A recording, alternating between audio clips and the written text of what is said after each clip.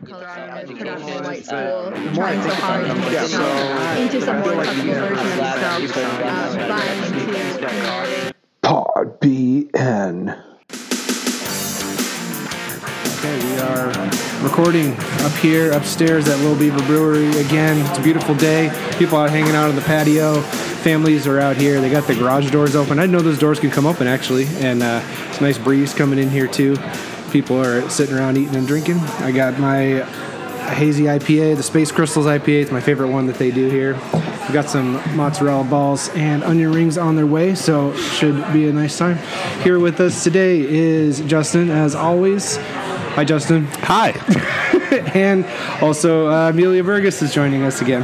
Thanks for having me. Yeah. We got a lot of positive feedback on the last time that you came. People said that they thought it was a really cool episode, so thank you for coming back in and chatting with us.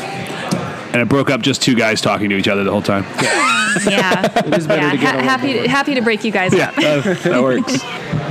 Also want to thank two new patrons that we have. Clayton Matheson, he was on the episode that we did with the Bloomington Firefighters Union, so thanks a lot for Clayton. And also Jenna Ramey, who I believe is the first patron that we have that we don't know personally, so very cool that you like our show enough to buy us a cup of coffee, Jenna. We really appreciate that. So both of you signed up at the cup of coffee level, and Justin and I got to enjoy a latte on you guys. So you just shot yourself in the foot, because she's going to come back and say, yeah, we know each other, and you're going to feel real bad. Yeah, I probably work with her or something. So I searched you, Jenna, couldn't see where we had, so it looks like just a pure fan, our first pure fan. That's good. We have one. Yeah, we have at least one fan.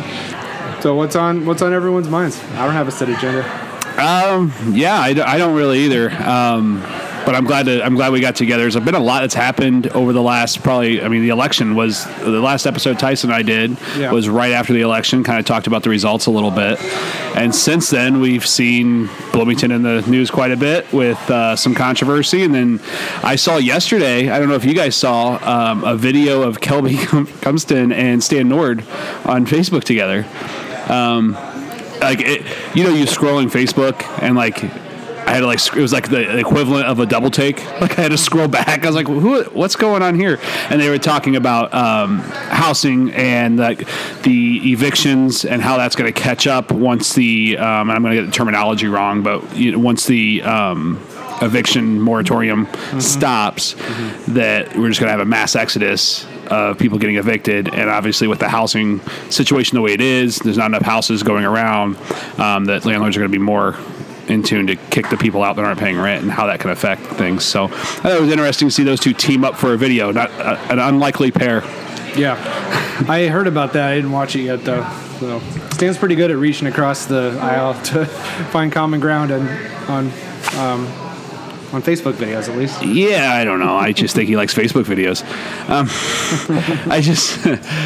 It's interesting to me how that post-election, you see some of that, which I suppose is a good thing, right? The campaigns aren't as cutthroat anymore, so they can get together on an issue that obviously those two probably don't agree on a whole lot, but they found something they agreed on and were able to make a video on it.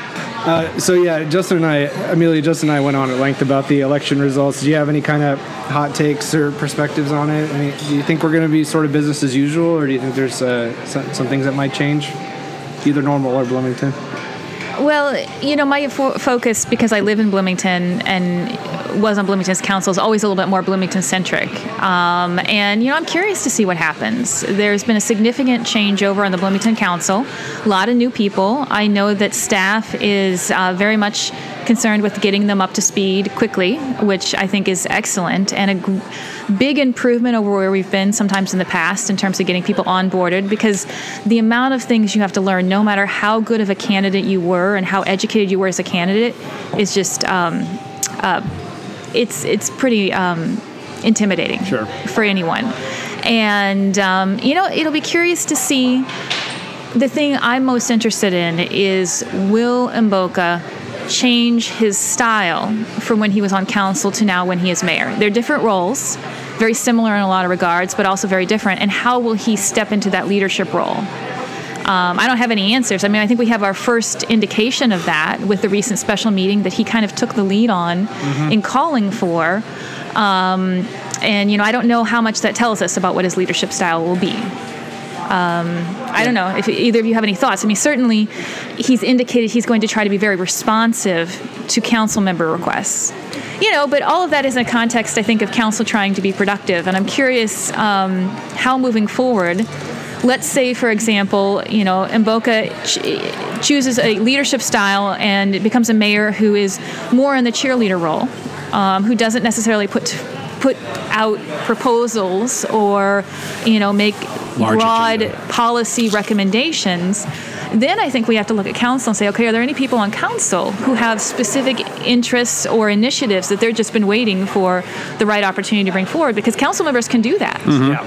When I was on council, several of us, for example, Scott Black and I worked very hard on putting together a proposal for a safe streets ordinance, which then ultimately was passed. Karen Schmidt and I worked together on making changes to the rental property inspection program, right? Neither of us was mayor, but the council empowered us to do that. So I'm curious, do you see any members of council stepping up into that leadership role in terms of moving forward, not getting in the way of what the mayor does, but moving forward policy initiatives to fulfill what they have campaigned on?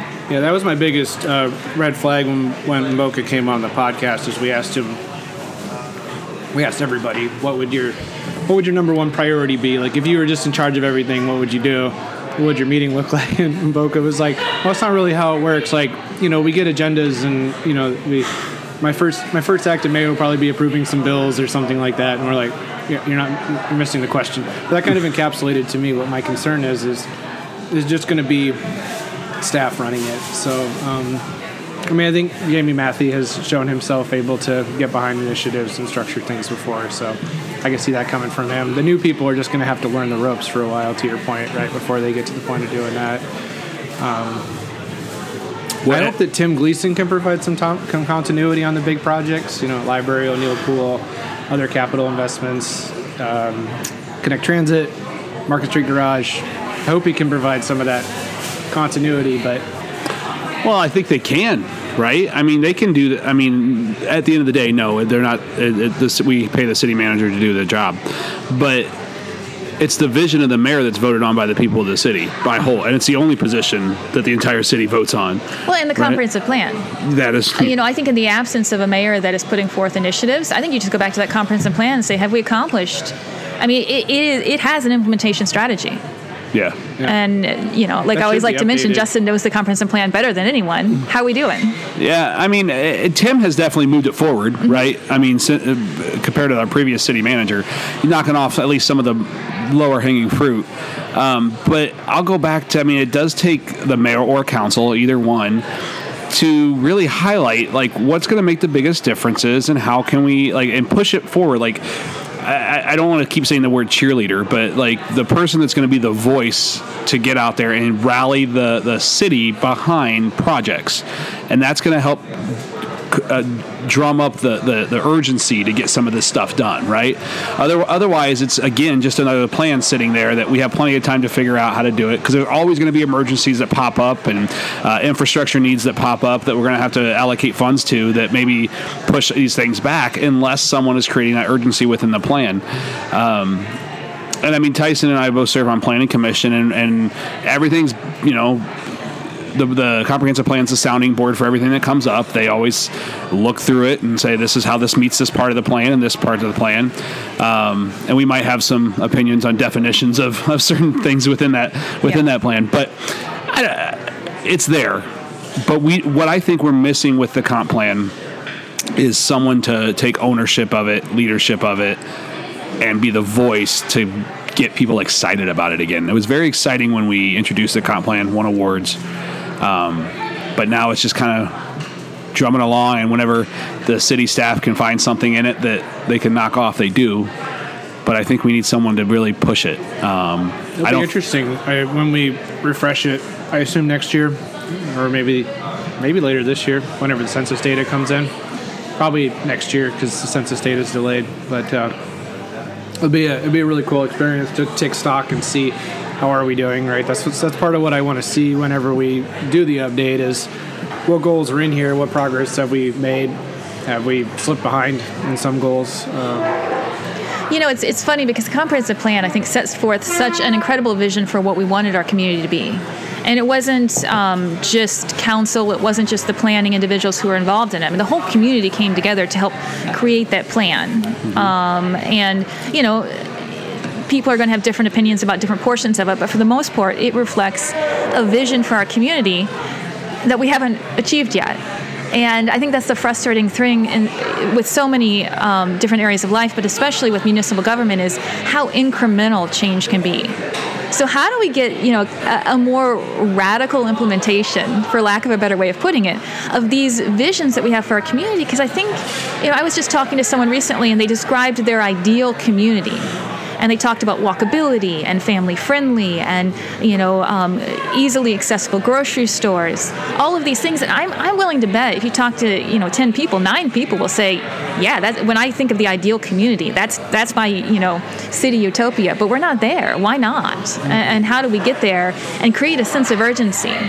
And not to circle back, that was another frustrating part with the special meeting, is that, you know, less than 2 weeks after a post, we have a meeting and a vote, and yet some of these other ideas that aren't, like, I don't want to, the simple ones, garbage downtown, I'll bring it up, you know, for the millionth time. Is that something that you've thought about before? Yeah. Do you have any opinions on that? I'm just saying, though, like, what do you think, Justin? Like, two weeks. Come on. I mean, they have a plan. It just shows you, though, right? It shows you that, like, you put some energy and focus and some drive into something, you can get a vote really quick. You can even call a special meeting for something. Yeah. But you know, for some reason, garbage downtown is going on 2 decades or better of being a problem. And all I keep hearing is, well, you don't understand. Things are happening in the background. Well, holy Nikes, like, those are slow things, right? Like, come on. Normal's taken some bold moves in comparison to Bloomington, of course, and you know, a vote for the status quo there seems to be a vote for continuing to make those moves. Right. One Normal Plaza, Trail East. I think I'm getting the terms right. I always feel weird calling that One Normal Plaza because I think of that being part of downtown, but it's not. It's the Soldiers and Sailors Home over there. Voting to extend that, the Constitution Trail up there. It was interesting because I'm usually the one in my household who's saying, like, oh, we got to watch the budget. We got to, you know, we can't invest in new infrastructure. And my wife's usually the one going, like, you know, oh, come on, like, we got to make it a nice community. And we flipped on this one where I said, we used to live up there. We used to live out in Savannah Green. And one of the main reasons we wanted to move somewhere else was because we couldn't get anywhere. It's trapped. You couldn't walk to the Constitution Trail. Couldn't really even get there on bike. And so the fact that now that's going to be connected to the trail, I think that's huge for the value of the properties in that area. I think it really helps improve that whole area there, going up Pine Street. But my wife, Susan, was like, you know, I don't know, it's a lot of money. Seems like there's some streets to fix. I'm like, oh, what's going on here? We keep switching. But yeah, well, I mean, the point is that the status quo is to continue spending like the way they've been spending, and the debate in Normal was really like, is enough? Let's see what private dollars can bring in, or should we continue publicly investing to continue to get private dollars to come in? And yeah, I mean, they're going to keep going. And I mean, specific to your project you just talked about, the Constitution Trail, of course, I'm for that. Studies show homes along the trail sell faster. We actually have data on that now. So there's no debate on that. So I mean, that makes a lot of sense. But the Uptown 2.0, I think that's where a lot of questions are, because it's a higher dollar too. They really got to fill that downstairs. One Uptown, yeah. I think every time we talk about it, I say that. But gosh. We walked by it about a week ago, and my wife and I were talking about it. It's sad. It's just like really hard to argue that you need any more space there. Yeah. When you've got this space that should be really attractive to places, brand new. There should be people flocking to get in there, but somehow people aren't. And whatever's making that not happen, the town's got to work that out and get that filled. I think they need a sports bar there. That's my vote. Whatever it is, and you know, there are some other vacant properties in Uptown, and it's a rough time with the global pandemic. Sure. That feels like at this point it's never going to end, but it undermines the justification, right? And that's that. So either So I agree with you. That is a little bit of a problem because it creates this disconnect. You have the elected officials saying we need to incentivize projects because eventually that will lead to more private investment. And then you have the public going, well, we've incentivized and the private investment that we are expecting because we see an empty storefront isn't occurring. So what's happening? Yeah. And I don't know what the right answer is. I don't know enough about it. But I think either you need to figure out what that issue is that's preventing filling those vacancies and get them filled, or you need to change your narrative, right? You need to stop saying, well, we need to invest because it'll only spur private investment and shift to we want to invest because we want a great place to live. Yeah. And we have to fill the gap because private investment for whatever reason isn't.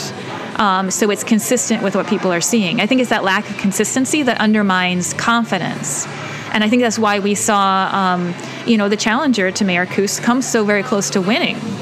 And keep in mind this last election was not a landslide for Mayor Koos. I mean, it was still, in the grand scheme of things. In comparison to 4 years ago, it was, but. By comparison. But, 40+% of the population still voted for his challenger. Sure. And I don't think you should just discount that having occurred. I think you need to ask yourself, well, what are those individuals unhappy about? What do they want to see change? And take that into account. And if you can improve your messaging and improve your narrative and get more information out there that is consistent, then you will just build confidence in the system, which I think is what all elected officials should be looking to do. Mm-hmm. But, man, there's no, my family has spent more time in Uptown Normal over the past month to 2 months than we have in downtown Bloomington. Oh, absolutely. And that's weird for me to say because I'm a downtown person. Obviously, used to have an office down there. I was downtown every day. But yeah, we've spent a lot of time in Uptown over the last 2 months. And not just me, the planning nerd, talking about it. Like my wife brings up stuff all the time. Like, look, she was counting the garbage and recycle on the block we went to eat at the Rock, and we were sitting outside at a picnic table, and she was counting all the garbage and recycle cans that were on that block. And so, it's to me, it's not like it's where you draw the line with public investment, obviously, and that's the question in Normal is when do you stop? But in Bloomington, I think we need to start doing something. If nothing else, abandoned buildings you mentioned in Normal. Bloomington's got a crisis with abandoned buildings. Downtown is a big one, or a big area for that, but they're throughout the town, throughout the city. Obviously, Eastland Mall is not abandoned, but it's as close as you can get. Downtown, we've been talking about the Front and Center building for a long time. State Farm is still a large, they got an awesome tenant in there, but a lot of it's still vacant. Do they have a new name for that, by the way? Did I miss that? I don't know what that name for that I just don't want to keep calling it State Farm building if I don't have to. I'm not sure if it's been renamed or not. Yeah, I don't know. But that would be a good thing to do. When it came to planning, there was some other name for it that they used. I can't remember what it was. But anyway. Okay. We know what we're talking about. But that's not the only vacant building. No, CVS, Osco. CVS and Osco, which is having some maintenance issues. Yeah. And you also have the one on the corner of, what is that, Jefferson and... Oh, yeah. Main? Jefferson, Maine, yeah. What is that? What is that building called? It's like one Main Plaza? Yeah, One Main Plaza. That has been empty for 10 plus years. Absolutely. Well, same with Front and Center. And, yeah. But it doesn't get as much attention, and I don't know why. It's been empty just as long. Maybe it's just because they kept up a better facade. Yeah, they did a little updates. They do. It doesn't look as an eyesore as Front and Center. Yeah, but at the end of the day, large, it's but abandoned. It's still pretty big. Yeah, it's sitting there empty every single day. It is underperforming. So something that's interesting is contrasting that with what I hear from folks about, I'm not looking for a house right now, but what I hear from folks about who are trying to buy houses.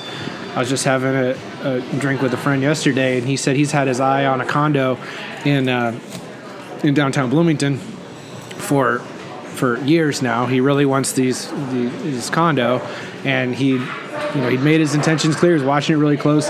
It went up, and within 45 minutes, it was already under contract. He's like, "What's going on there?" Like, well, we already knew we had somebody else. I thought I was that person. I thought I wanted it. And it's not even finished. Like, it's an unfinished interior parts of it. And so there's just such a demand for certain types of places and places for people to live, not just condos, but houses. And then you got these other buildings who have been vacant.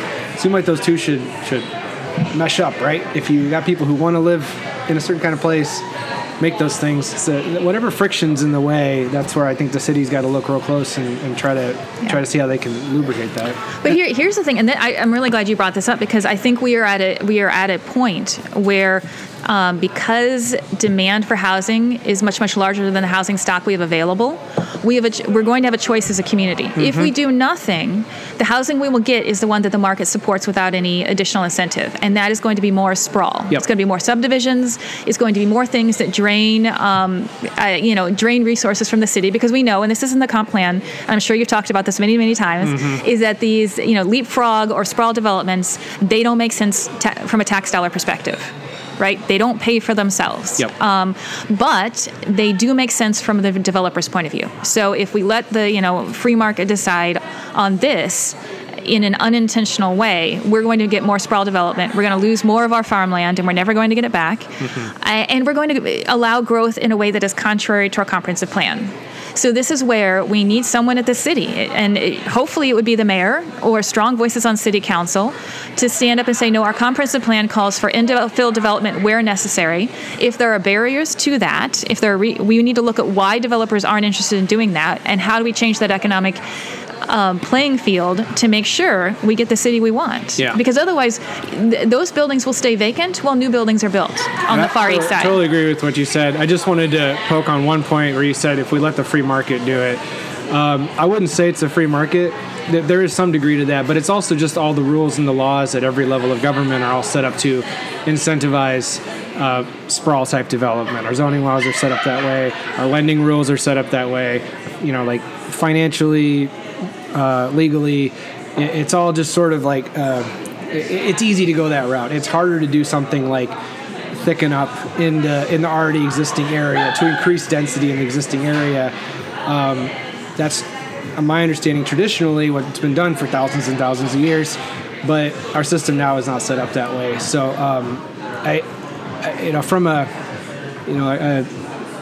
I guess a conservative ear on it would say, oh yeah, I want the free market to do its thing. I think helping people recognize that it's not the free market. It's actually top-down government planning. That's Thank you. I appreciate that correction, because that's a really important distinction to make. That is not the free market. It is a system that's been set up to incentivize a certain type of progress, and that is now inconsistent with what our comprehensive plan and what, in my opinion, is best for our community. So, I think what you were saying is if we don't do anything deliberate to change that, that's what we're going to run down, right? That's the track that we're on. And thank you for making me sound better than I could make myself sound. I appreciate you saying it, because sometimes I feel like I'm banging my head against the wall on that point, so it was really refreshing to hear someone else make it. Well, but it is tough, because we get used to things being the way they are, right? And change is uncomfortable, and there are barriers to change. So we need to be sympathetic to that if we want change to occur, but that doesn't mean we stop trying. For sure, yeah. Companies are thinking through how often people need to be present on site, right? You see this with State Farm, my employer, who I'll tread lightly on talking about. You see it with, across the board of just companies realizing through this last year, maybe we don't need to have people be here all the time. And one of the things that I really loved that you said last time we were talking, Amelia, on the podcast was about how we could make this a place that people live who are working once or twice a month in Chicago or St. Louis or Indianapolis or something like that. So that further increases the need to have smart housing development. If we're thinking that a competitive advantage for us might be pulling people in who don't want to live into a city. I don't know. What do you guys think about that? Do you think everyone's just going to be working out of their home offices permanently going forward, or are we? No, yeah. I don't. But I think that we're going to see a lot more of it. What I hope, I'll start with what I hope, and then what I think we'll probably end up seeing that I'm fearful of. I hope we get to a point where bosses, corporations, small and large, see the benefit of flexibility for the employee. For a lot of reasons, for mental health, for that work-life balance that we always hear about, all those reasons to have flexibility. What I mean by flexibility is they can come into the office, but you know what? If for mental health, if they wake up and say, I don't want to people today, they don't have to feel like they're going to lose their job if they say, can I work from home? Mm-hmm. Or if it's a half day at their child's school, they can say, hey, I'm just going to work from home today because my kid's going to come home at 12:30. They don't have to have the fear of losing their job or getting reprimanded or whatever. Yeah. That's what I mean by flexibility. I think if you do that, and set some expectations where, hey, you need to be in the office at least once or twice a week to, touch base and do something like that. I think most people are going to respond really well to that. Mm-hmm. What I think will probably happen. Can I just go ahead. Something that triggered a really interesting thought I hadn't really dwelled on before, but I think you're exactly right.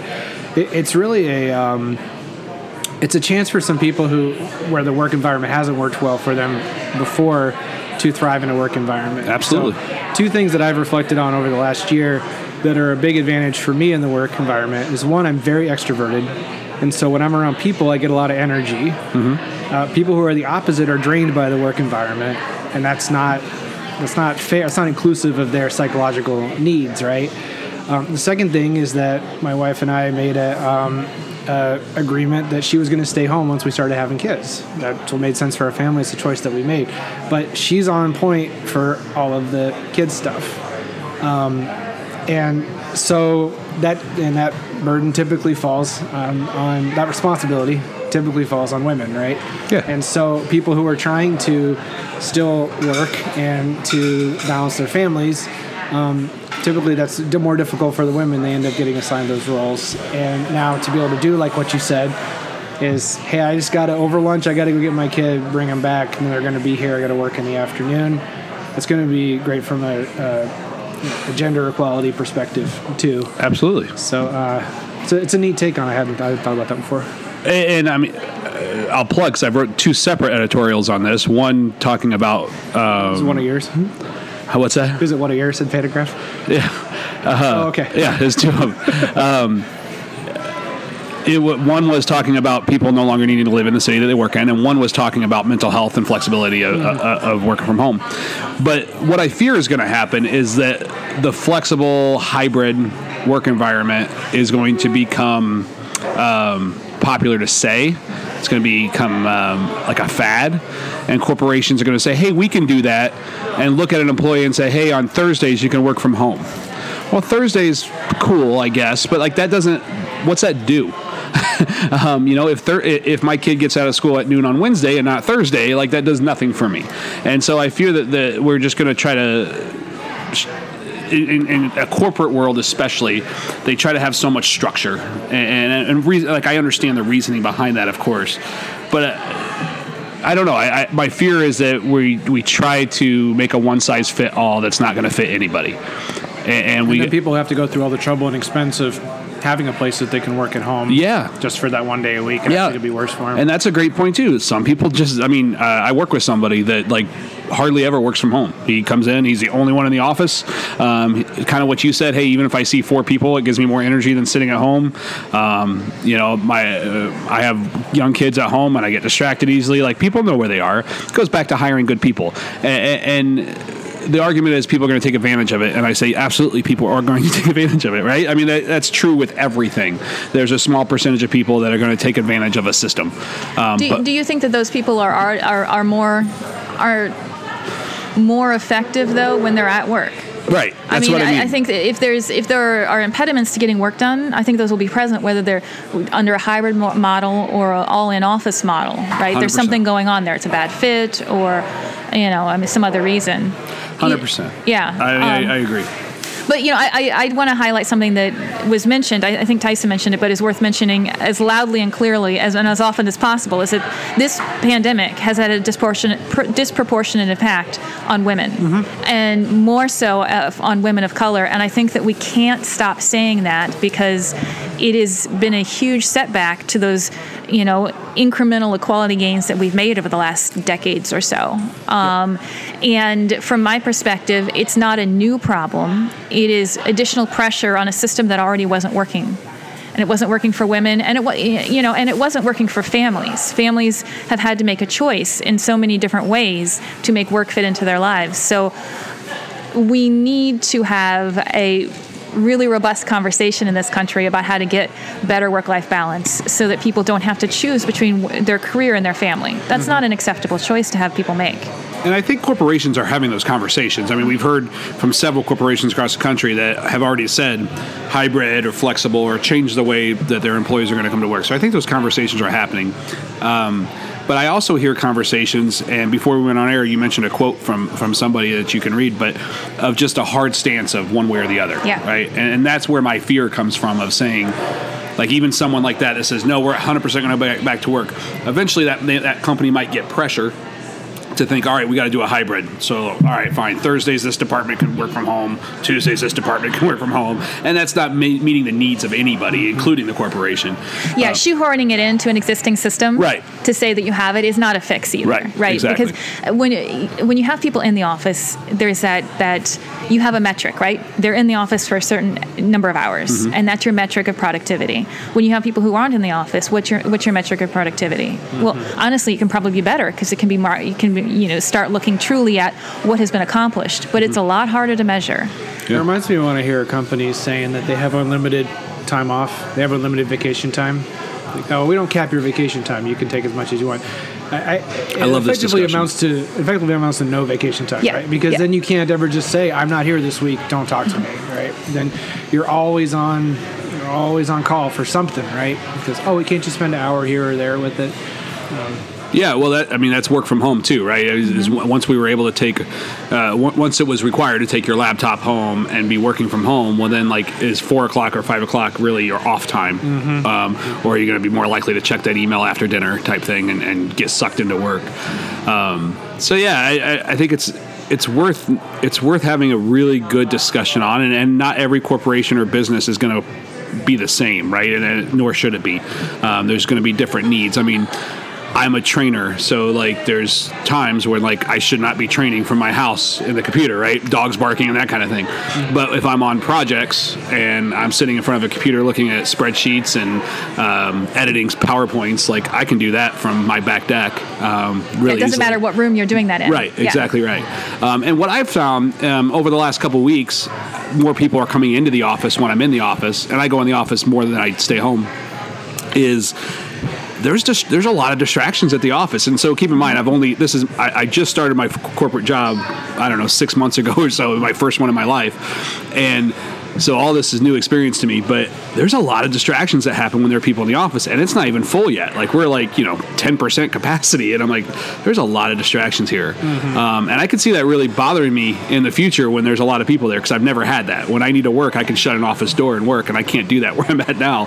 So that's going to be weird. Especially if you're in a cubicle where you don't have any doors. I mean, it's just wide open. Yeah, that's interesting. So, Justin, you mentioned the article that I was talking to you about before we went on air. And this is from Newsweek. It ran last week, I think. And I love the title, because the title of it is Employees Balk at Into Remote Work. Quote, going back to the office is stupid, which I thought was pretty funny. But it really paints a disconnect between what businesses are thinking about doing and what workers want. So one of the stats that they have in the article is that 83% of CEOs want employees to return in person full-time, but only 10% of employees want to come back full-time. I mean, that's an interesting disconnect. Pretty drastic. And compare that to another stat in there that said 47% of employees polled, and I don't remember, I didn't write down who did this research, but anyway, 47% of employees polled said that they were likely to leave their job if not allowed to work remotely at least part of the time. I think businesses need to pay attention to what their employees want, because those businesses who don't at least have this conversation are going to send a pretty clear message that employees' opinions on this matter aren't taken into account. That last stat you just made is interesting, and a point that I brought up, I think, to my wife a few days ago, is that it's not like we've been doing this for a couple weeks. We've been doing this over a year. So now you're not asking someone to go back to normal. This is normal for them now. They have adjusted their entire life to be working from home, so that if you're going to flip a switch and say now back to the office on June 1st or July 1st or whatever that date is, that's a disruption of a large magnitude for people's lives. Yeah. So now think about if you lived in a larger metropolitan area where you had a commute of 45 minutes to an hour, which is not unusual. Right. And for the past year, you've had an extra hour and a half to 2 hours to spend with your family. You're not going to want to give that up. No. That's what I think, especially in those areas. If it's one thing in Bloomington if you say, hey, I need you to drive 10 minutes in the office for a meeting, 15 minutes, right? There's no long commute in Bloomington normal. Yeah, if you're telling someone in Atlanta, hey, you need to spend an hour and a half fighting Atlanta traffic to get to the office for some meeting, that they're not even really convinced they need to be with in person, that's a huge morale hit, right? That's a big chunk out of their lives. It's something I thought about, and I get what workers do is kind of different, but in general, I wonder if some of that is the type of work that a CEO does versus the type of work that a quote-unquote worker does, or like a frontline person. Because when I was a new employee, most of the stuff I did, I could do just as well at home. I could, I'm cranking out spreadsheets and numbers and stuff like that. Now as a manager, a significant part of my job is working with people and trying to influence, trying to understand what's going on, without being able to read body language or to have casual conversations or just to be able to drop by to talk to someone or have in-person meetings. Like, we're at a real disadvantage in our ability to communicate because we can't see nonverbals very well. Better video technology would kind of help with that. But I wonder, to some degree, I find myself wanting to be in the office because I find myself over virtual calls not knowing if I'm doing what I'm supposed to be doing. I'm supposed to convince this person to do something. I can't see him, so I don't know if I'm convincing him or not, right? So it could be like types of work, but regardless, you still have to make the case to somebody that it's important for them to do it. Otherwise, you're going to lose them, right? Yeah, I mean, like you said, as a trainer, like if you're not there physically with the person, it's harder to train them, right? Because you don't know if they're really understanding what's going on. That's true, but I mean, honestly, like 100% of our training since I've started has been virtual because I started in October, so it's 100% virtual, and the technology's there, right? I mean, it's there to be able to do this stuff, and the way companies, not just mine, but all the companies that I've read about have pivoted during the pandemic is quite impressive. Like, really, it is. Like, within a matter of a week or two, most companies figured it out. Like, how can we stay afloat? Which is really, really impressive when you think about it. Because prior to that, they did hardly any training virtually, and it's like now we have to do it virtually. How are we going to do this? And within a week, like, they didn't skip a beat. So there was an area I used to work in. It was very paper heavy. Everything we did was like print off this, write this up here, staple this, highlight this, and I don't work there anymore. But I asked someone I used to work with. I was like, how in the world did you guys convert? Everything's paper. And he was like, it took us a couple of weeks, but we got it figured out now. And what's funny is when I was in that area, I was trying to like push an initiative to go electronic because I'm like, all this paper is ridiculous. Everyone was like, no, we don't want to do that. But I mean, when you're forced to do it, then you figure out a way. Right? Well, and that was the essence of one of the editorials I wrote. Is like, let's not waste this disruption, right? Because it has been the fuel to the fire that we can make some really great changes that could benefit a lot of people. But you don't come out of COVID and go back to the way things were, because it wasn't a mental health utopia. It wasn't a work-life balance utopia before. And it's not going to be perfect going forward, but we should be able to use the technology and lessons learned to better ourselves. My mom said that she likes your editorials, by the way. So it's not just your mom. I got two fans. Yeah, I got two fans. Awesome. That's good. You're racking them up. But I think that's such a good point because anytime there's a disruption, there are challenges and opportunities that come along with that, right? And we've talked about some of the opportunities right now in that the hybrid work model, and let's expand that, the hybrid learning model, right? Yeah. Schools have had to adjust too. Yeah. And some kids are thriving in that, and some need to be there in person because there's no one size fits all. So those are opportunities to improve the system for everyone, whatever that system may be.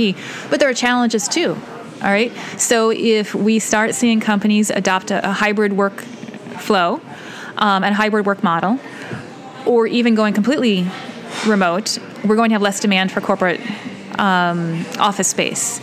And that will be very disruptive to the real estate market. Already seeing that, right? Yeah. I mean, not just corporate like office space, but just commercial. As great as residential real estate is right now, commercial real estate's at the opposite end of that spectrum. Yeah. So so that's a challenge, but in every challenge there's an opportunity too.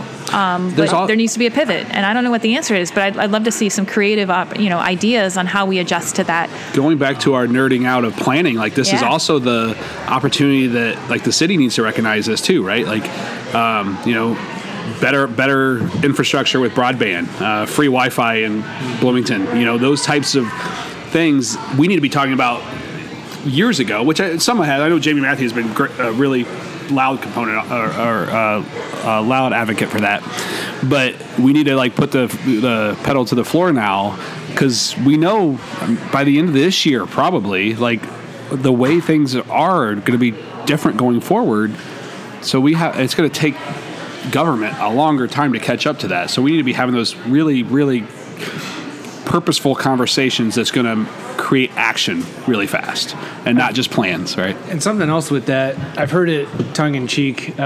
People say that city planners had a great idea about 150 years ago of moving factories out away from residential areas, and they've been riding that ever since. So there was a big movement to separate commercial and residential areas, right? You can't have those. The downtown mixes them up, but there's not very many areas of the city where you're allowed to have commercial and residential areas in the same place. It's illegal, which seems weird. But that was the zone. It's like you live here, you work over here, you have fun over here. But now I played SimCity when I was a kid. Yes, exactly. It's SimCity. But now that people are living where they work, right? Maybe they're seeing the need that, gosh, it'd be really nice if I had a sandwich shop that was within walking distance of my house, and I don't have to drive 15 minutes over here to the sandwich area to get that, because we're all working from home. Our business and our residential is already mixed up. Maybe there's an opportunity to help people see that those don't need to be as separate as they are right now. You could have some more mixed use areas. It'd be kind of cool. Yeah, I don't disagree with the mixed use part. I think the most difficult thing to get people's minds changed on is the density. Mm-hmm. We've just been conditioned on having that 10,000 square foot lot and traffic. Yeah, and traffic, and the community pool for just your subdivision, the community park that's just for your subdivision, and that's going to be a harder sell to get people away from that. And nor do I think that's all. We should for everybody, but I think. Especially, I've definitely read studies that show the younger population loves the more dense, areas where they can walk to the grocery store, walk to work, which would be another, to your point earlier, right? Like if I only got to go to the office for 4 times a week for a few meetings, like it'd be great if I could take a 15-minute walk and get there. Yeah.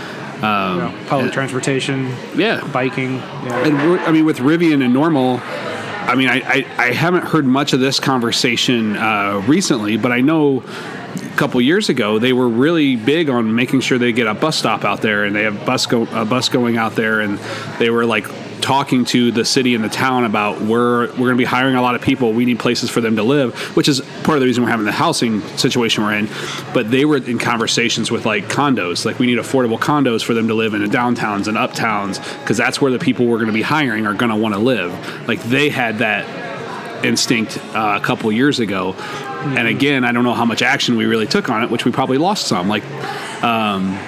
And I, of course, I'm not privy to every conversation that happens, but like looking at some of the buildings we were just talking about downtown, like how many of those could we have partnered with Rivian on and figured something out with creating some housing for them? And think about the State Farm building. If we could took 3 floors from that and then said, hey, we're going to give you a direct bus route from the downtown transfer center straight out to Rivian. We're going to, if a developer comes in and decides to do that, then we're going to, rebate some taxes over the next couple of years to help you renovate those. And now that's a true partnership between Rivian and the city. We see a lot of them between Rivian and the town, but that would have been a cool partnership between Rivian and the city of Bloomington. If I can jump back, Amelia, to something you said, you brought up virtual schooling.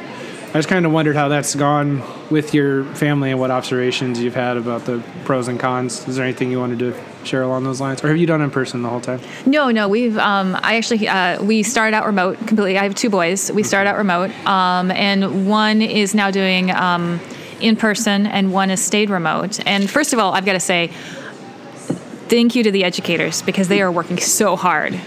So hard, and have gone through so much this past year to make it work for the kids. And it's really extraordinary. And, as a parent, I get to see that, right? When we're doing remote learning, I see how hard the teachers are working on that computer screen. Mm-hmm. But I've experienced that duality. Like one of my sons is doing just flourishing under remote learning, right? He's had his best school year ever.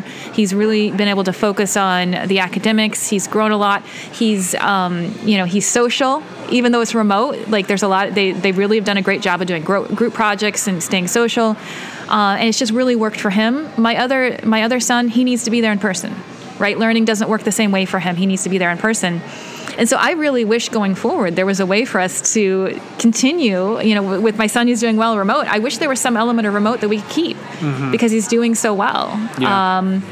But I don't know. I mean, that would require, I think the assumption is schools will go back to, normal, whatever that is, and that traditional method of instruction. But I think it would be a shame if they did without some reflection, because I know that my son who's doing well remotely is not the only person. Yeah. Right? Not the only student who is finding that system works well for him. And so it'd be really great. But, put a plug in here for public education. It's hard for public education to be nimble and to change when they're constantly underfunded. Sure. And I would have thought that this year would have built support for better funding of public education, being more aware of the shortcomings and the need to fund what schools are doing. And I really haven't seen that. And I've been really disappointed by that, because I thought we could at least come together there, that it's time to fund public education, make sure everyone gets the same education. Yeah, it's interesting. It's the same thing I was talking about with the work environment, right? Different children with different psychological and physical needs. For some of them, being with that peer group, that's just what they need to excel. That's that motivation that they need. That's that's filling them up. Other people, it just causes anxiety and pressure and nothing that's helpful for them for being in a healthy learning environment, right? Yeah, I mean, I can get on a soapbox. We should do a whole podcast on the education system. I would enjoy that. That'd be fun. But they're going to have the same struggles that adults have. As we were just talking about having mental health days, and some days are just easier to be at home. Like, that's going to happen for students too. Grade school, junior high, and high school, right? I mean, my daughter, I know she's in junior high, and there's certainly days that I'm like, you should probably just stay home and work from home today. But most of the time, I think she really enjoys going to school, hanging out with friends, getting to see friends, and that kind of thing. So, I think that's. Maybe, like, I don't know. I'm speaking off the cuff, which usually gets me in trouble. But, like, where you can miss so many days of school, maybe you can have up to X amount of days of, or you could just stay home and work from home, and do your schoolwork at home. I don't know what the challenges of that would be, but I think snow days are done, right? Those are no longer going to be a thing. Yeah. So, if I had one takeaway from the remote, whatever you want to call it, the experiences that I've had, is that if it's going to be something that's remote, it has to be fully remote. If you're trying to do something that's in person and also bring the remote people in, you end up just feeling like you're watching somebody else have an in-person class. I heard Gary Vaynerchuk, who is a business guy that I follow on multiple platforms, but he went on a rant about the worst meetings ever are the meetings that have virtual people and real people in the room. He goes, those are the worst You're just meetings. listening to other people have a meeting. Right. And to your point, I mean, that's what my daughter had to go through a few of those with school too. And those don't seem like a very Even productive. if everyone's laughing and having a good time, you're just sitting there like, I'm feeling even more left out at this point, We were, our church is another example. St. John's was doing all remote services, and they're finding neat ways to get people involved and kind of switch it up and bring us through everything. And we did that all through the pandemic. Now there's enough people in there in person that they're going back to doing in person. And not only is it not fulfilling, it's actually the opposite. It just reminds me of how much I miss being at church, because I'm just watching other people do what I can't do right now. And it's not to fault the decision makers. They gotta make the choices for what group to go to. But that to me has been the most visceral one, where I just said, like, I'm just gonna stop doing this until I can go in person at this point. And then for our work, I think we need to keep that in mind as well.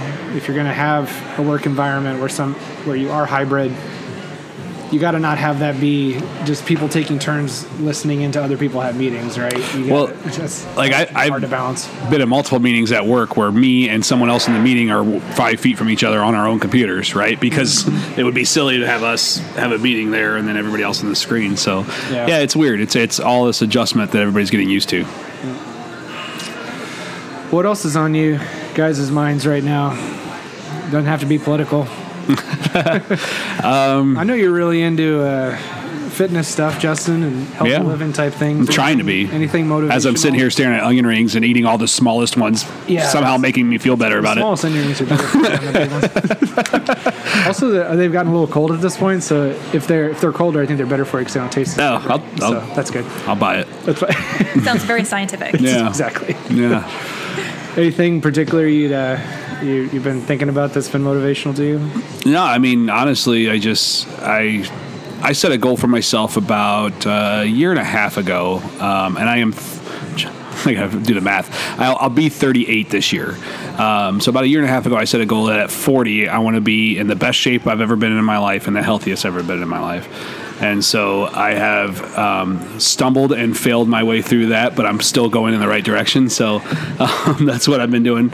And I try to. I don't really believe in addictive personalities, but people tell me I have one, and I took up the addiction with working out, and I work out all the time. I'm a member of several gyms. Mm-hmm. And you're still teaching at Farrell's? I do. I instruct some fitness classes. I instruct a fitness class, and I'll leave that and go to a different gym and do a workout at a different gym. Mm-hmm. Which, I mean, I'm seeing results with strength and that kind of thing. I've hit a couple smaller goals I set for myself on different lifts and things, which is nice. But, yeah, I mean, at the end of the day, the hardest part for me is going to be losing weight, which it is for so many people. Mm-hmm. And these onion rings aren't helping, but yeah, I mean, I have a couple years left, so hopefully I can get there. I don't have a weight number in my mind. Actually, I had someone I work out with quite a bit ask me the other day, like, "Hey, when's the last time you weighed yourself?" I go, "I don't really do it because I don't really care what that number says. That's not going to affect my life really. What that scale says. I just want to look good and feel good, and I'm not there yet. And that's where I'm at. I'm thinking about joining another gym." Are you collecting them now? I kind of collecting key tags of gyms. Eric Rankin, who's been on the podcast, has been talking to me about joining his gym for several months now. So that might be something coming up that I'll share with you. It's injury scares me with his gym. Yeah, you got to be careful about that. Yeah. I mean, nothing against the gym at all. It's against me not taking care of my body for so much of my life, and then to jump into something as athletic as what they do intimidates me a little bit. But I'll probably do it because I say yes more than I say no. That's always my struggle as well. I was a jock in high school. I just played basketball was like my life, and so then I got hurt. My knees got messed up, my ankles. And so now every time I'm starting something up, like when I did Farrell's, I was like, I'm gonna put money on me doing this for 2 weeks and then hurting myself. But what was cool about just a quick plug for Farrell's is I had a coach assigned to me who was watching me, was talking through things. I did start to have some pain in my ankle. I was able to adjust some of the workouts, and I got through the whole 10-week program without any significant injuries. Yeah. And that's what I kind of like tweaked something in my head of like, maybe the reason I'm getting hurt is because I'm trying to do all this stuff on my own, and I'm not getting good advice from people. And so I think the other inclination with working out and stuff is going 0 to 60 and like not taking those incremental steps to get to where you want to be. That's what I learned. I lift a lot of weights, and that's what I've learned there is like I set a goal of a 500-pound deadlift. And I wanted to get it really fast. And so the guy I was working with to help me get it was like, you just need to slow down. Like do 280 for a couple weeks and then move up 50 pounds and that kind of thing. And it's just hard for my mentality to do. And I think that's the same with a lot of people is like they get frustrated easily when they don't hit their goals right away and that kind of thing. But I did it. I got 505. It's my new PR on deadlift. Congratulations. 505. Yeah, that's a big deal.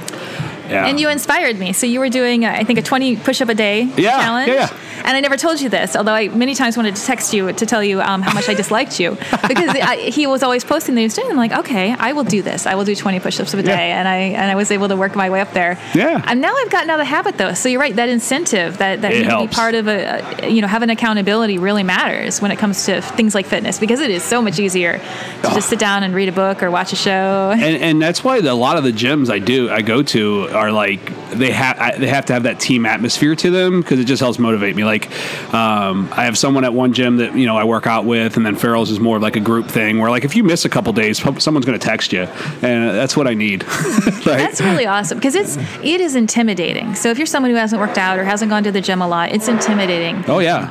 And I honestly think sometimes that camaraderie can make it a little more intimidating, because when you walk in and everyone knows each other. Yep, makes sense. But I know that there are ways obviously to overcome that and to be welcoming, and I'm sure you've stuck with it because people were welcoming to you. Yeah, and you try to return the favor, right? Like, Yeah. I can take anybody as a guest to most of my gyms that I want to anytime I want, and I always tell people, hey, you want to check it out? Let me know. I'll meet you there. So yeah, that's that buddy system going with someone is a great idea. Oh, it's huge. It's huge. Because otherwise, if you haven't, like, especially weightlifting, you walk in and there's all these machines, and yes, you can hurt yourself if you don't use it right. Yeah. So absolutely. you need to have someone to help you out with and that. I mean, some of the guys and girls that's been there for years lifting are like, they're intimidating. They're like, oh my gosh, these people know what they're doing, and here I am. I mean, I feel so inadequate sometimes lifting next to some people. So I can imagine someone brand new stepping into it. But yeah, so that's been fun. I mean, I try to. I do track my food every single day, and that's a great habit to be in. It's awful. It sucks. It does, but it tells you a lot. It's it so does. good for being deliberate about what you eat. Absolutely, it's probably the single best thing anybody could do to figure out. Thank you. Moving the onion rings. to figure out, how to control your weight and your health, but it sucks because. You you find yourself lying to yourself sometimes when you first start. You're like, I don't need to track this like handful of chocolate covered almonds. Like, I don't need to do that. That's just a handful of those. And you add it up and you see like 180 calories right. per handful. Yeah. Yeah. So that's one of the positives of working from home. On the whole, working from home has not been good for me health wise, because I always walked to work, and I always made a point of, like, I always took the stairs instead of the escalator. I kind of have my pattern worked in there. If I'm not real deliberate now, I only get like 1,500 steps a day, because I basically just walk from my bedroom to my office and then walk my dog a couple times, and that's it. So I gotta push that. But a benefit of working from home is that I can drop down and do some push-ups or some squats or some sit-ups. Not as acceptable in the office to just do that out in the middle. Oh, come on. Everyone can do that in the office, right? Just make it. We should be able to. Make it a you might thing. get funny looks for a little bit. Yeah. Every 30 minutes, 10 push-ups. Make it a thing. I have always wanted to do that, and I've gone through periods of time where I've done that. But I mean, there's no better way, I think, to integrate movement and better health in your life. Is just set an alarm and once an hour do something. 10 jumping jacks, 10 push-ups. I have little habits like Tyson just mentioned at work, not taking the escalator and stuff. Like I've worked where I do for almost 6 months, and I consistently go from the second floor to the basement multiple times a day, and I've never used the elevator. I've always used stairs, and I have a rule in my head that anything 4 stories or less, I take the stairs no matter what building I'm in. Nice. And then parking close, like that's another thing. Like I'm just like, I don't look for spots usually if I'm by myself. Don't you think it's hilarious? At the gym, it's so funny at the gym when people are like circling trying to find a spot that's close to the door. That cracks me up. Aren't you here to exercise? Park far away. It should be the opposite of the gym. Everyone should fill the outside spots first and then work their way. But I've caught myself doing it and laughed and made fun of myself too. Only exceptions I have if you have young kids or if it's like the weather's bad. Bad weather, yeah. I understand that. So I have two things. It occurred to me when my kids were young, because I was like, I am trying to get like a 1, 3, and a 5-year-old out of my car and into this building. Can I please have a spot that's close? And then you see this like jacked guy go and grab your spot so you can just walk like 10 feet sooner. And I'm like, come on, man. Anyway. I have 2 sheets that I have hung on the back of my basement doors because I'm in my that's where my office is. So I see them every day, and they have every month of the year on them, and then they're divided up into how many days in the month. It's really hard to just explain through audio. Maybe I'll take a picture of it and throw it in the comments of this podcast. But you shade it in for every day you accomplish that goal for the day. So I have 2. I have one for working out every day, which, I mean, I don't work out every day, but I would say I do more often than I don't, because I get to shade in something. And the other one, just talking about different stuff to talk about on the podcast today, is reading. Every year I want to read more than I did the year before.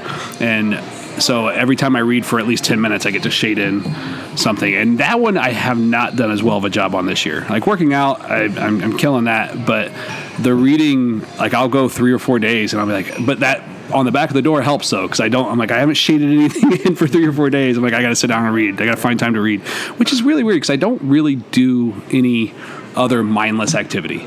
I don't watch TV hardly at all. Really, honestly, if it wasn't for my wife and daughter, I probably wouldn't have a TV in the house. I don't mean to be virtuous because I will scroll through Facebook for like an hour. So I have other vices. But yeah, I mean, I like this year, I think I've completed only 3 books. Where like, I don't know, I think it was 2 or 3 years ago, I was averaging like 2 or 3 books a month. It was purposeful. Like I had to force myself to do it. But if I could just get to a good amount, I'd be happy. But what happens? One a month is a good target. Although it depends on what you're reading. I mean, Obama's book was dense. It was hefty. That was a slow read. One of my friends goes, "You're still reading that?" And I'm like, "Yeah." And it's not that it's bad. Like I want to make sure people like. Sometimes it takes me a long time to read a book, and I'm like, "It's not a bad book. It's a really good book. I really enjoyed it." But it was just I related it to the Steve Jobs book that came out. I think it was 2011, 2012. Really good book. Great insight on obviously an iconic person, the good and the bad of him. And that book I had to take a break from. Like I read half of it, stopped, read 2 other books, and then went back and read the second half. And I probably should have done that with the Obama book because I kind of got that same, like, just tired of reading the same kind of stuff, especially on some of the foreign policy stuff that he put in there and stuff, because that can just really be like, takes up a lot of room, a lot of mental thought for me. It was really information dense. I mean, really interesting, and such a great insight into his leadership style, which I thought was really interesting. You know, how did he approach problem solving? How did he approach policy? I mean, it was fascinating. But I did the same thing. I would set it down because I just had to. I don't know if I had to take a break. I mean, yes, I had to take a break, but also just to let it settle. Yeah, that too. And I just finished it a while ago, and I think about. I still think about things that I didn't catch while I was reading it while I'm just thinking about the book. Like how many times that he would mention someone that was in his administration or an advisor of some sort, and the way he always said, they always disagreed with you. They always challenged, like he liked to surround himself with those people. And he made a comment about one of them, and I don't know who it was right now, but he said, like, even though I knew they would come in and they would always, you know, almost make me feel bad like I wasn't doing enough, having that person still made me have an internal dialogue about, am I doing enough? That was a great book. You know, if you like Barack Obama or not, I thought it was a good insight into the way a president, that took you all the way through the campaign and everything. But he's got volume 2 still to come, right? Yeah. Well, I hope so. Yeah. With the way, because I mean, it only made it to. I mean, they might have more than 2 volumes because I think it made it to the Bin Laden was the end of it. It didn't get very far. I mean, it was after the midterms of his first term, but that was it. How about you, Tyson? Read any good books lately? Yeah, so I'm reading a book that's really dense like that too. I've probably been reading it for about a year because I read like 5 or 6 pages and then I just have to digest it all. It's about it's called Maps of Meaning. It's about like the psychological significance of mythology and how things like just real basic concepts like good versus evil, chaos versus order is just like ingrained in our psyche and the way we view all things. And I mean, it's a textbook basically. It's kind of pitched as a regular book, but it's really a textbook. So. And those are not light topics. They're not, yeah. But man, it's very profound. And I mean, the basic thing is like, if you have too much order, then you're just stagnant and you'll die. If you have too much chaos in your life, then you're just adrift and not pulling. You're not able to comprehend what's going on around you. And so the optimal psychological health and growth comes from like constantly being on the edge between like where you just quite don't understand what's going on, but it's enough that you can sort of like form it into thoughts and lessons that you can pull back and then try to teach others. So it's like the mythological hero goes out into the wilderness, slays the dragon, gets the gold from the dragon, brings it back, and shares it with his community. That's like kind of what it is for somebody to learn a new thing and to share it with other people. So I just see it everywhere. Like I see it in the video games my kids play. It's just taken as I heard someone describe video games as kill the guys, get the stuff. Like that's basically what most video games boil down to. Yeah. But a lot of our life is that it resonates with us. It's deep metaphorically for us to engage in that. You're in some new activity, you figure it out. There's that feeling of like I've mastered a thing that I didn't understand before. So it's very motivational to me, but very, again, very dense. And I'm trying to listen to the audiobook, and I try to take a walk and take a half-hour walk and listen to it, and then I just sort of like decompress on it for a while. But other than that, on a lighter note, I think my kids are old enough now that they can watch the Marvel movies. Yeah. So we've started with Captain America. We're working our way through. So we got halfway through Thor today. And it's just so funny to see it new through their eyes because they don't know how it was going to happen. They don't know what's going to happen, right? So they're genuinely worried that Captain America is going to die in the first movie. They're like, oh my gosh, Red Skull seems pretty powerful. Dad, is he going to make it? I'm like, I don't know. Let's see what happens. It's just seeing like the wonder through their eyes of all this stuff and this huge, again, the mythology for them that I'm introducing them to, the cultural context that they have with stuff. That's been really, really enjoyable to me. It's a lot though. 21 movies, I think that's right. 20 movies. I seriously bet I've seen less than 3 of those. Like even the stuff you were just talking about, like I have no idea what he's talking about. I know what Captain America is. Yeah. If there's really only like 2 things that it was, and Disney owns both of them. It's Star Wars and there's Marvel movies. It's the one thing that like seems to be just this cultural consciousness of people know what they are. Maybe Harry Potter was like that too, but Harry Potter, yeah, definitely. But like I've never seen a Star Wars movie. Really? And that's unfortunate because it's really hard. Well, because if you wanted to now, I think it's really hard, especially for the first 3, to watch it now and to understand what it was like to watch it when we were kids. Well, see, I think I tried. I think there was a couple attempts in my life, and one of them was recently. So when I was a kid, I remember being at my grandma's house and cousins watching one of the Star Wars movies, and I didn't get into it then. And then, like, I remember it's probably been like 6, 7, 8 years ago now. My wife and I, who she also, I don't know if she'd never seen any of them or couldn't remember them, we're like, let's try to get. It was the originals, and like I just couldn't get into it. Yeah, movie making has advanced just too much to really. I think it's tough. I'm not a big movie. So last night we watched 2 movies, just because I'm leaving for a business trip on Monday for a week and wanted to spend some time together, and so we like picked 2 movies to watch, and that's probably the first 2 movies I've sat down and watched all the way through for a very long time. Susan's going to be so mad at me for mentioning her so much in this episode, but she hadn't seen any of them, and we watched through them together and had some great revelations.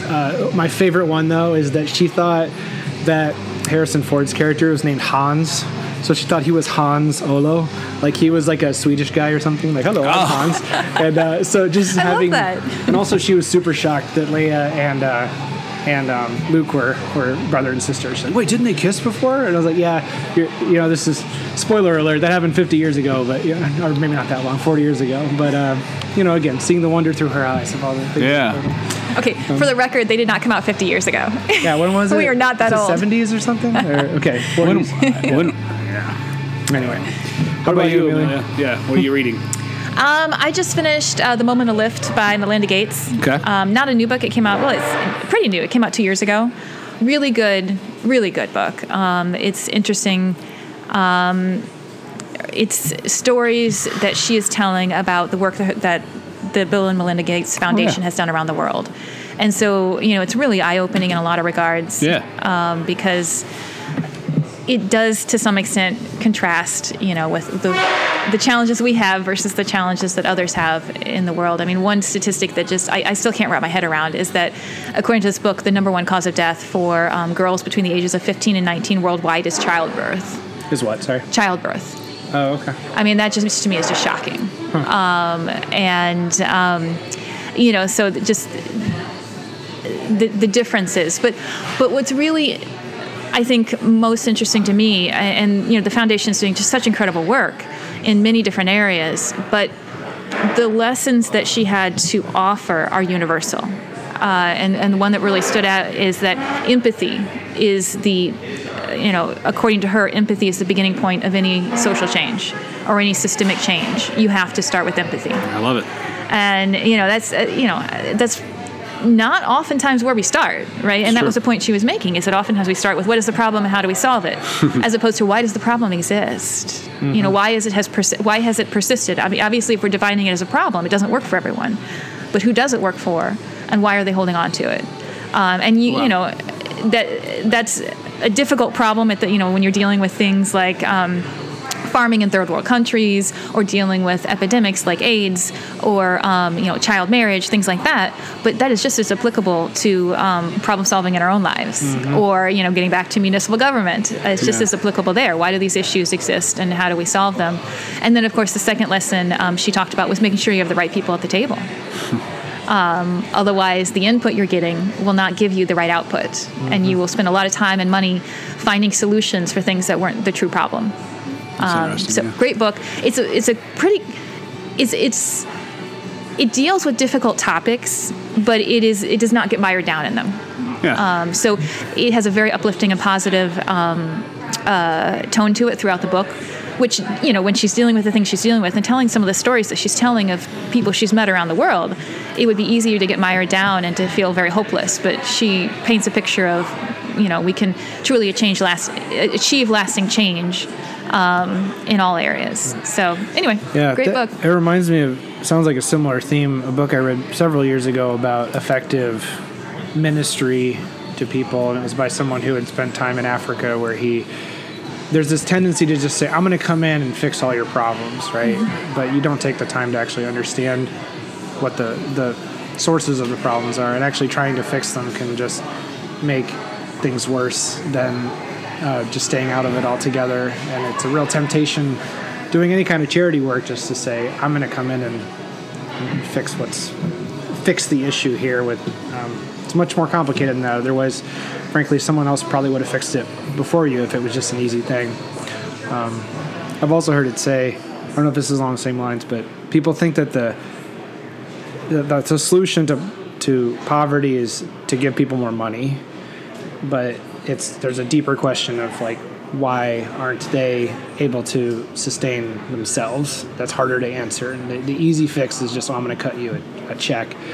But it's a short-term solution, but not a long-term addressing the underlying issue of why somebody's in poverty.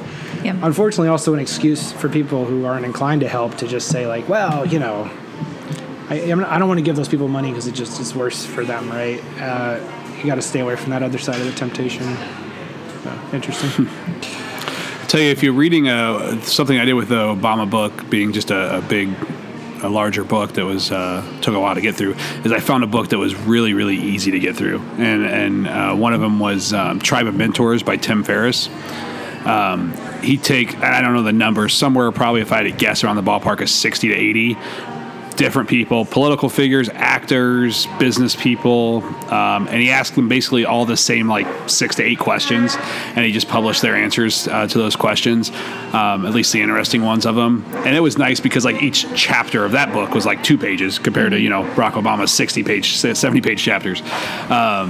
But that's what I did for a while, until I finished Tim Ferriss's book, was I'd read a chapter of Obama's book, then I'd read 5 chapters of this other book, and then go back to that one. But that's a good one to check out too. It has a ton of good information. It's funny how different people from different perspectives answer the same question, which I found really fascinating too.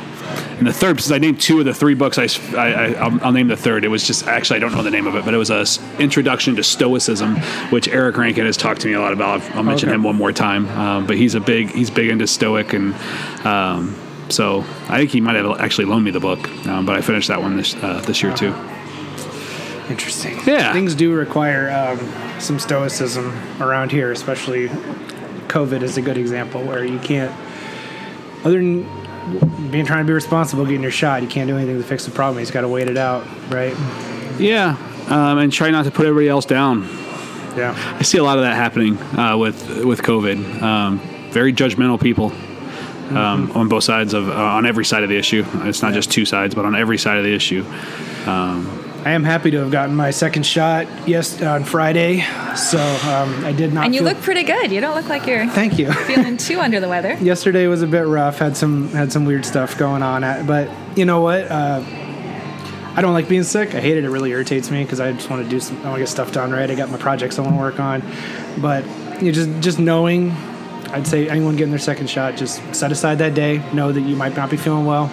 Especially, it seems to be younger people. So if you're under 40, probably it's probably really nice to have that flexibility to work from home when you knew that you were going to be. Yeah. Bringing it back around. Nice, Yeah. nice. Very good. It's like you've done this before. Just don't count on getting anything done that day, and then you'll be pleasantly surprised, But yeah, I had flu symptoms and that kind of thing. But feels weird. Feels weird to be on the other side of it, and good to be able to be more free in some things that I do. Yeah, I always, even after I got mine, I just make sure people know, like, it doesn't mean you can't get it. Just like it, still need to be careful. Like, yeah, we're still sitting 6 feet apart here. Yeah, I saw a picture that someone posted on Facebook of downtown Bloomington. I think it was last weekend. Oh yeah. Did you see it too? Yeah. Like there was some sort of pub crawl going on, like a huge line of Amelia, probably like 40 to 60 people at least standing outside the door waiting to get in the bar, shoulder to shoulder. I'm like, stop it! Like, it's just this isn't over. Yeah, this isn't over, and the faster we can get everyone and I don't want to vaccinated, the better. I don't want to I don't like overly selling fear either. I think there's been a lot of that from the left. If I'm being honest, like I think that we overly sold fear, and the other side, did the opposite, and the truth was somewhere in the middle. But that is not appropriate yet right now. I know that the shoulder to shoulder, 40 to 60 people deep, shouldn't be there.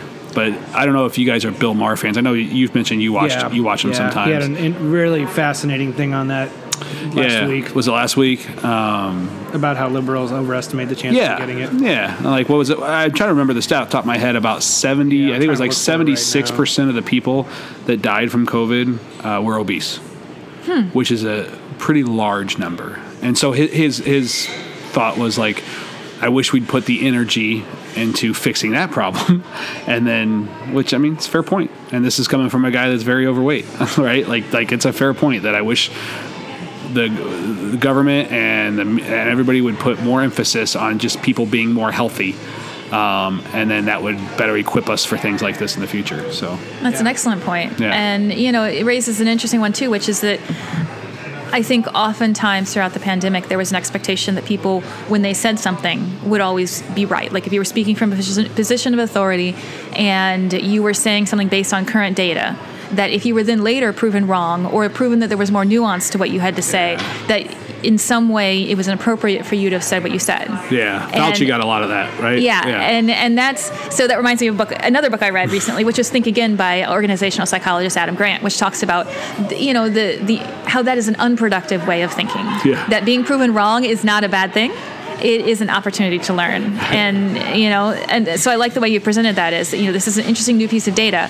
What can we do with that? Mm-hmm. So moving forward, we're better protected. All of us are better protected. I'll bring up Gary Vaynerchuk again because he's big on that too. He actually loves, because if you don't know, he's been like the social media guy he's one of the early adapters of this. So much of his life is recorded because he literally has someone follow him around to post stuff on social media all the time. That's normal. Right. But he loves to pull up clips of things he got wrong or things that he changed his mind on, and he likes to draw attention to that. He's like, I changed my mind. He goes, we're humans, we do that. Or, hey, I had wrong information. I was wrong here. But, I mean, obviously. And isn't that exciting? Because now I can be right. Right. And, I mean, this is a guy that's, uber successful, who's been an investor in almost every big tech company over the last 10 years. And so he's obviously found success, but he loves highlighting all the things he's done wrong, and I love that about him, too. Yeah, I found the survey here. Gallup did a survey, asked people what are the chances somebody with COVID must be hospitalized. The correct answer is like 0 to 5%. Only 10% of Democrats got that right. 26% of Republicans got it right. But does it show the category? The highest one was 50% and up.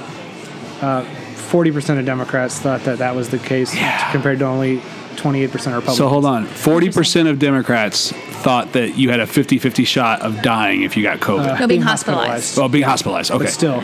But yeah, so 10 times more likely than the risk actually is. Right. So I mean, that shows you that we were driven by fear a lot. And not that the other. I'm curious. There's so much about that stat that's so very interesting, and I think because I'm very curious because what does that actually reflect? I mean, is that the reflection of how, is of how politics got, and to Bill's point, I think, correct me if I'm wrong, Tyson, to Bill's point, he wanted politics out of his healthcare decisions because he said that's what happened is it became polarized with politics of the right saying this is a joke, like this isn't real, and the left's combative with that with the exact opposite, saying no, you're going to die. And so like that was what we heard instead of just giving the medical facts of the situation. We heard the polarization that politics had brought into it. So his point was get politics out of my medical decisions, which is a pretty darn good point. 100% fair. Yeah, I think to the point we were just talking about is also being willing to admit that you're wrong. Yeah. Right. So at first, it looked like things could be extremely serious with this, like 10-15% mortality rate, something of that nature. Thankfully, the mortality rate is down around the 2% range now. That's a good thing. We should be happy that it's not as severe as we think it is.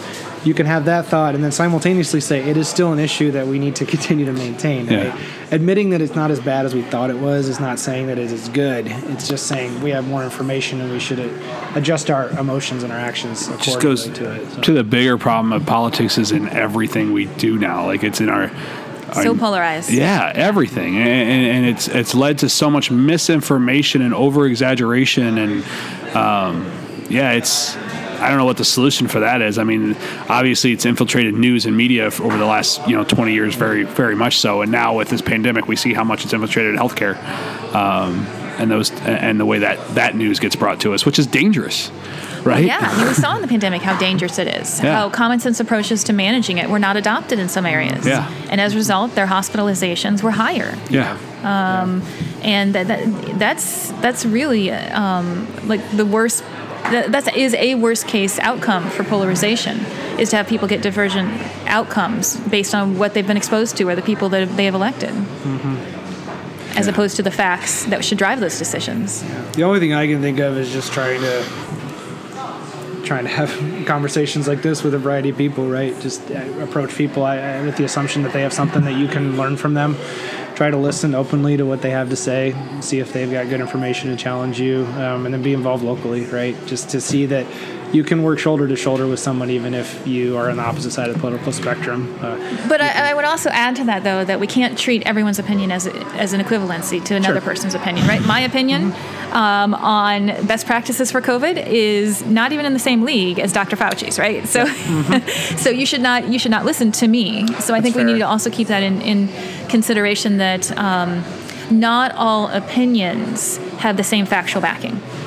So we need to be able to distinguish between fact and opinion and how to properly weight them.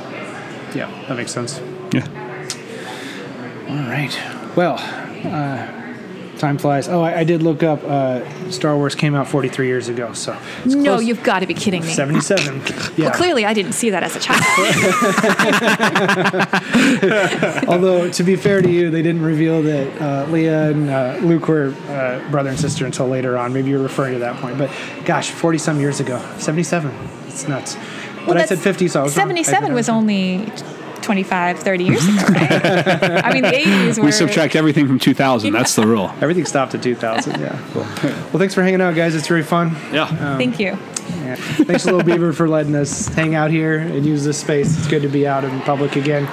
It was okay to do these over Zoom, but nothing substitutes the just experience of being able to get together here in a place I know takes safety seriously, takes COVID restrictions seriously. They got all their staff doing what they need to do. They got the space set up right, so you can feel comfortable coming in here. Onion rings are good. Yep. 5 finance drive. All right, we done? Let's be done.